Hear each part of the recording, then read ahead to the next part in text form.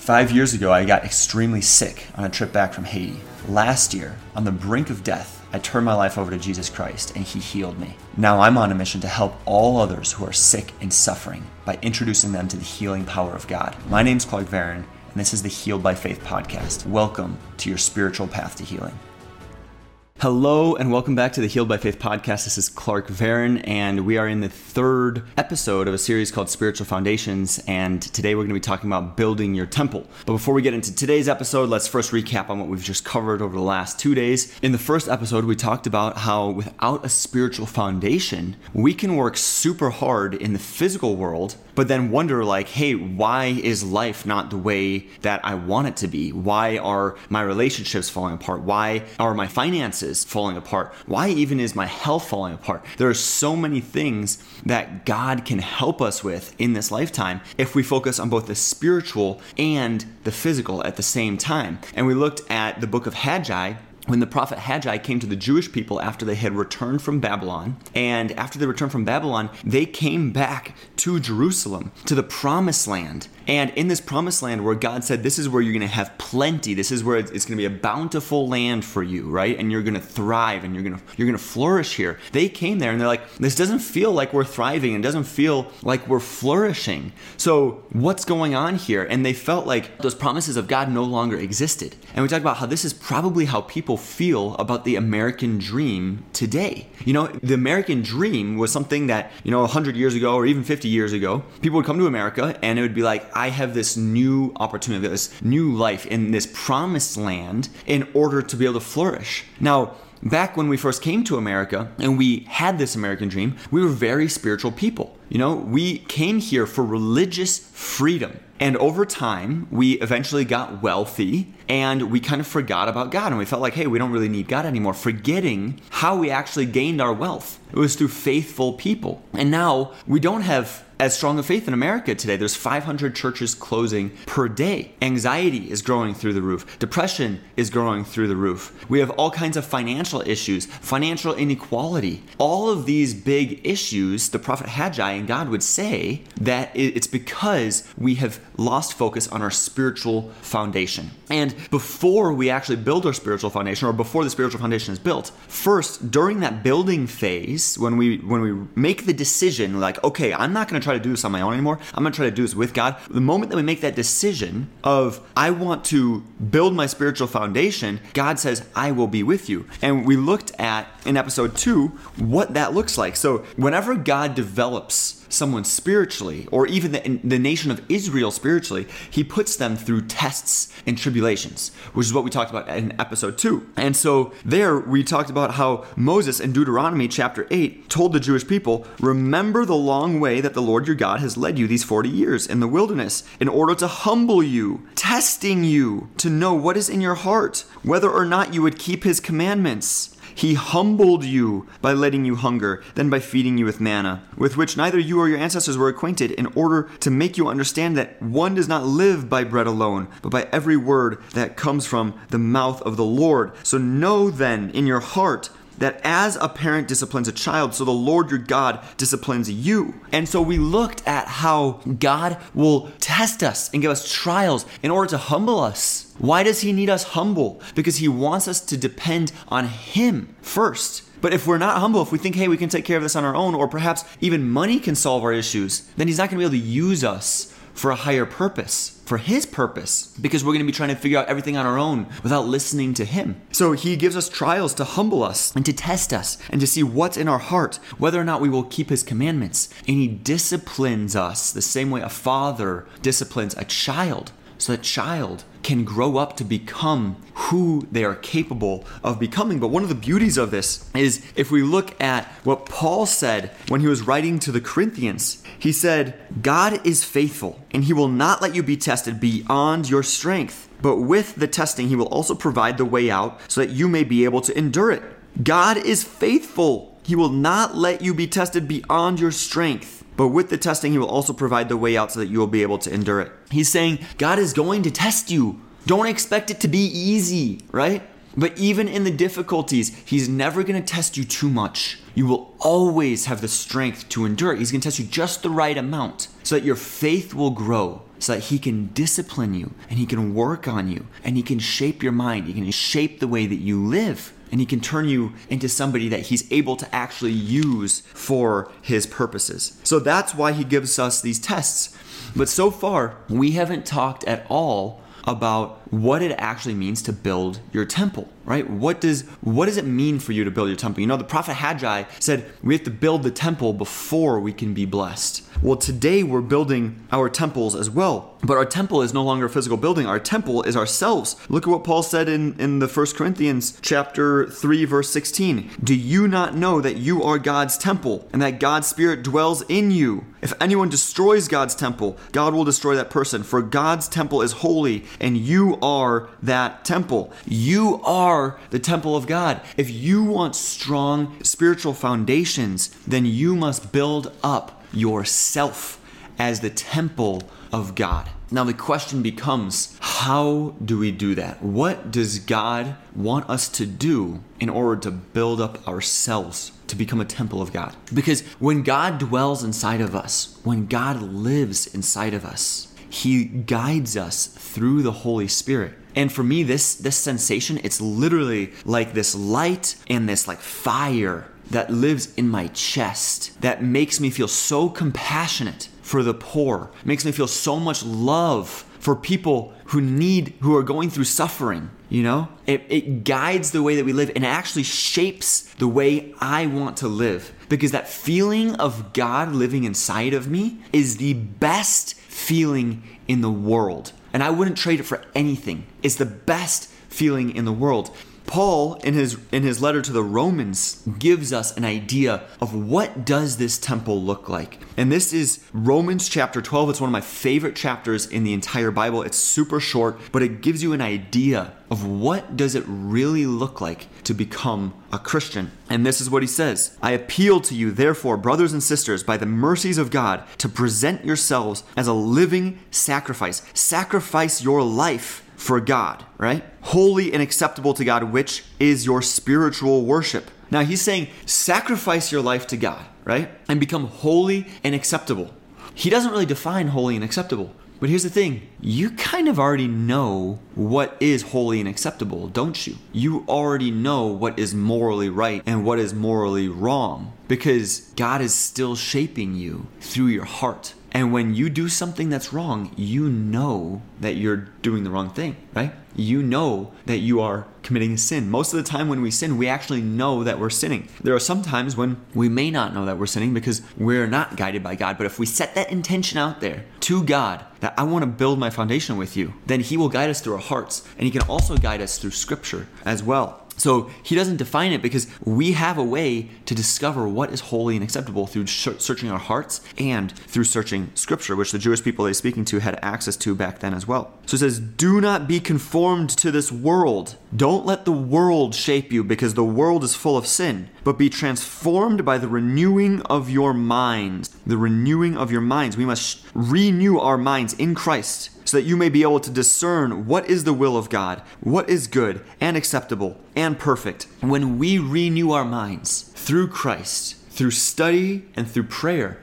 he shapes us so that we can discern the will of God, so that we know what is right and acceptable. And then eventually we won't need to follow a book. Not that, reading the Bible is ever going to grow old or anything, but we will know in our hearts in the very moment when we're faced with a circumstance, what does God want us to do? Because we will be shaped by the Holy Spirit. And we will feel heartbreak when God's heart would break. Like when we see a homeless person on the street and our heart breaks, that's God's heart breaking inside of us. And when we see love and admiration and worship and praise, that's God guiding us for the things that he loves, that he finds holy and acceptable. And so we want to renew our minds to think more Christ-like. And the way that we do that is we get to know Christ. We actually read the stories of Jesus. What did Jesus actually say and what did he actually do? And the way that we know that we're acting Christ-like, we can see through the marks of the true Christian,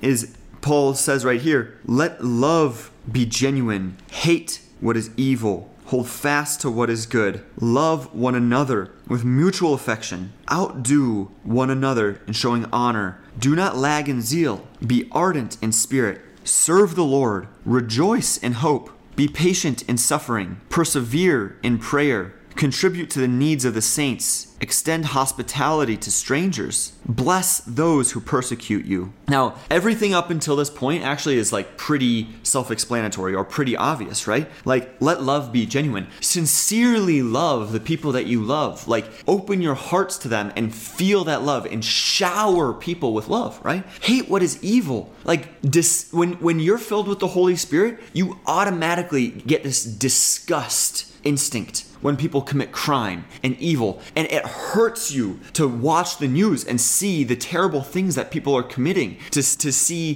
terrorism, to see war, to see violence. It physically hurts you, right? The more you're filled with the Holy Spirit, the more of a disgust response that you're going to have with these evil things. It literally is hating what is evil. Hold fast to what is good.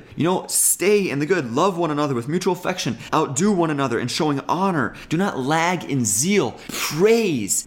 Do not lag in zeal, but praise. Throw your hands up to the Lord when you worship. Be ardent in spirit and serve the Lord, right? These are all pretty obvious things, right?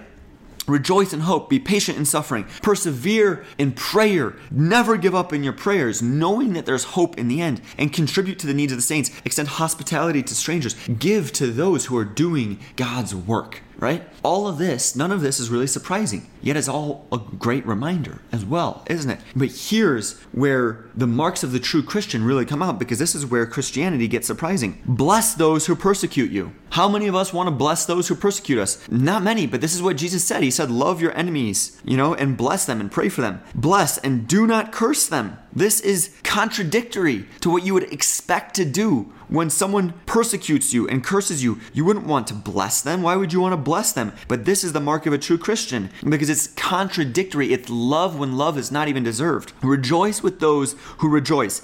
Weep with those who weep. So when someone has something to celebrate, you don't get jealous of them. You rejoice with them. Weep with those who weep. When someone is going through a hard time, a sad time, you don't avoid their pain and suffering, but you weep with them. Live in harmony with one another. Do not be haughty, but associate with the lowly, right? Associate with the lowly. Don't be so prideful that you think that I'm too good for them. I'm not going to spend time with the homeless. Guess who Jesus hung out with? Jesus hung out with tax collectors and sinners. And he said, I am here for the sick. Those are the people who need a physician, not the healthy, but the sick. And so he purposely went for the lowly. He purposely spent time with the lowly. Do not claim to be wiser than you are. Once again, that comes to pride, right? Do not repay anyone evil for evil, but take thought for what is noble in the sight of all. Do not repay anyone evil for evil. And I love this part. This is one of my favorite parts in the entire Bible. If it is possible, so far as it depends on you, live peaceably with all. Beloved, never avenge yourselves, but leave room for the wrath of God. For it is written, vengeance is mine, I will repay, says the Lord. Now I want to stop right there for a second. He says, don't repay evil for evil, but leave room for the wrath of God. What does that mean? Don't repay evil for evil means, hey, when someone commits evil to you, you don't get sucked into their wickedness. You shine light on the darkness, right? So you don't pay evil with more evil. That's how more evil gets corrupted. That's what the devil wants us to do when people commit evil to us. But we actually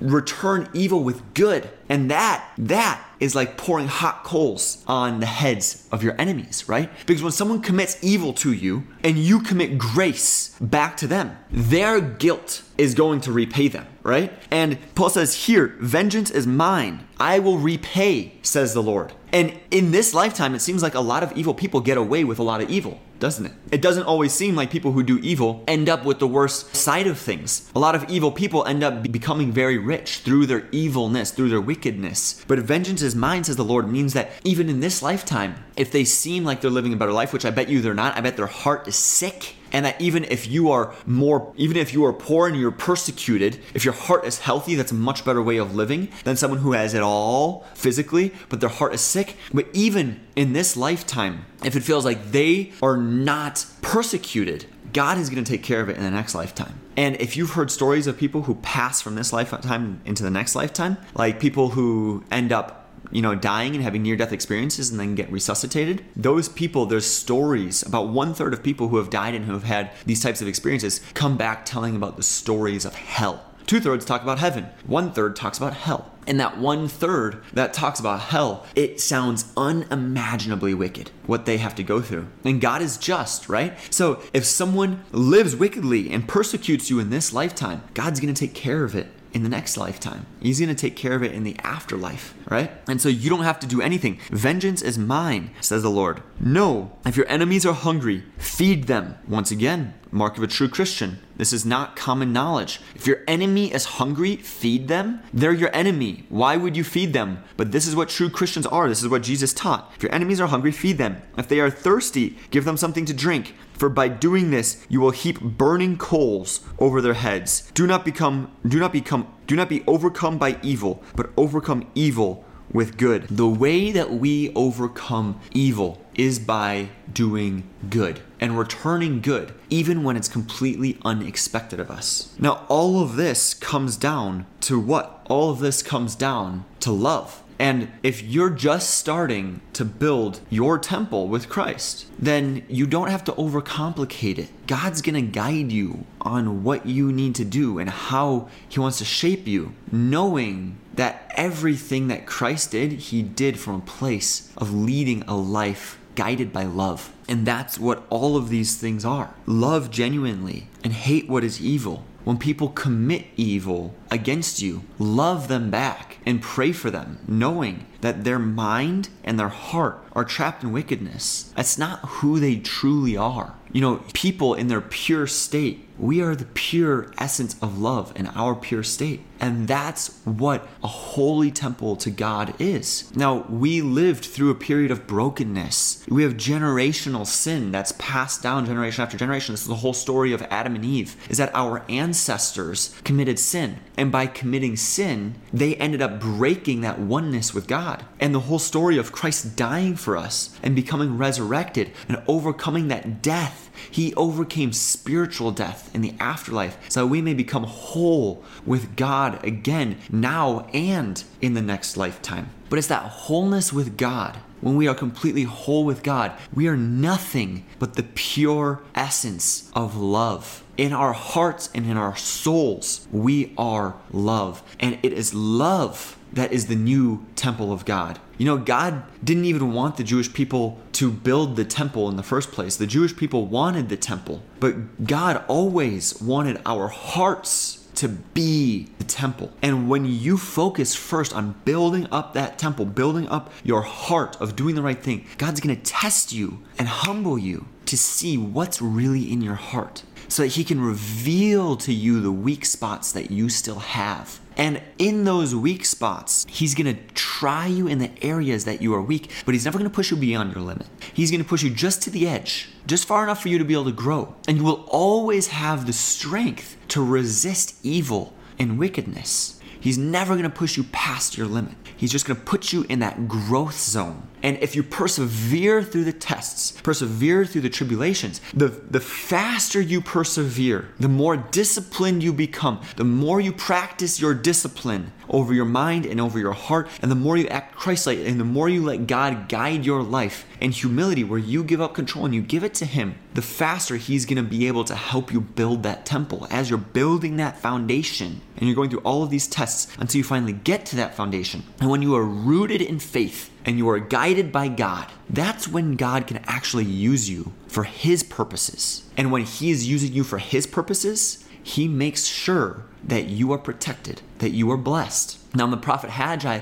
the people who were suffering back then, they had financial stress, a financial burden. The spiritual blessings aren't always financial. Spiritual blessings can become spiritual. It can become blessings of health. It can become blessings for your children or for your family. The blessings that are promised through faith doesn't always mean that you're going to make more money, but it does mean that through your low points, God is going to be with you and He's going to make them a little bit easier. And through your high points, God is just going to make them even higher. That's what it means to be blessed. And that's what's possible for you when you build strong faith foundations. But to do that, We need to restore your heart to a place of absolute love. Let me pray for you. Dear Lord, I thank you so much for teaching us how these ancient people have lived through you and with you over the millennia. And I thank you so much for recording them and inspiring these prophets and these people to write down their stories, to write down the reasons why they were suffering in the physical world because they were focusing too much on what is physical in front of them, too much in front of their problems, not inviting you into their lives in order to help them overcome these physical problems. I thank you so much for reminding us that if we want strength, if we want abundance, we want blessings through you,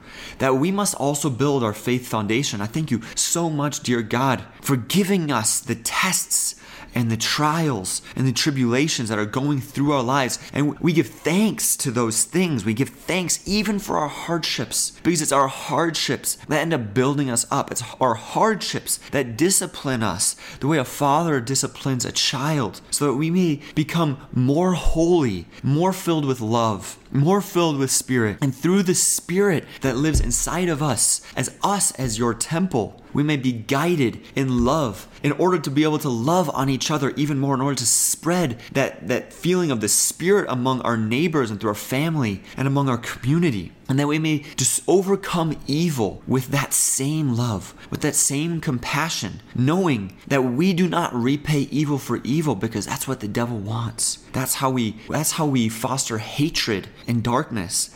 But we dissipate evil with light. We dissipate evil with love and with kindness. And by doing that, we soften the hearts of those who have persecuted us. And it's their guilt and how they have treated us when they continue to treat us harmfully, and we continue to return the love of Christ to them. That is ultimately what makes them feel that burden, that when God persecutes them through that guilt and they feel it in their heart, that they know they're doing the wrong thing, that they know they're in the wrong. They know that they should be acting more righteously. That's how we deal. Thank you so much, dear God, for teaching us these incredible lessons. I thank you so much for guiding us with love and light. And I pray today that everybody listening to this, everybody here praying with me today, may be filled with the Holy Spirit, dear Lord, that you may guide them on their path, that you may give them strength in order to overcome the trials, that you may discipline them, and that they may acknowledge the trials that they're in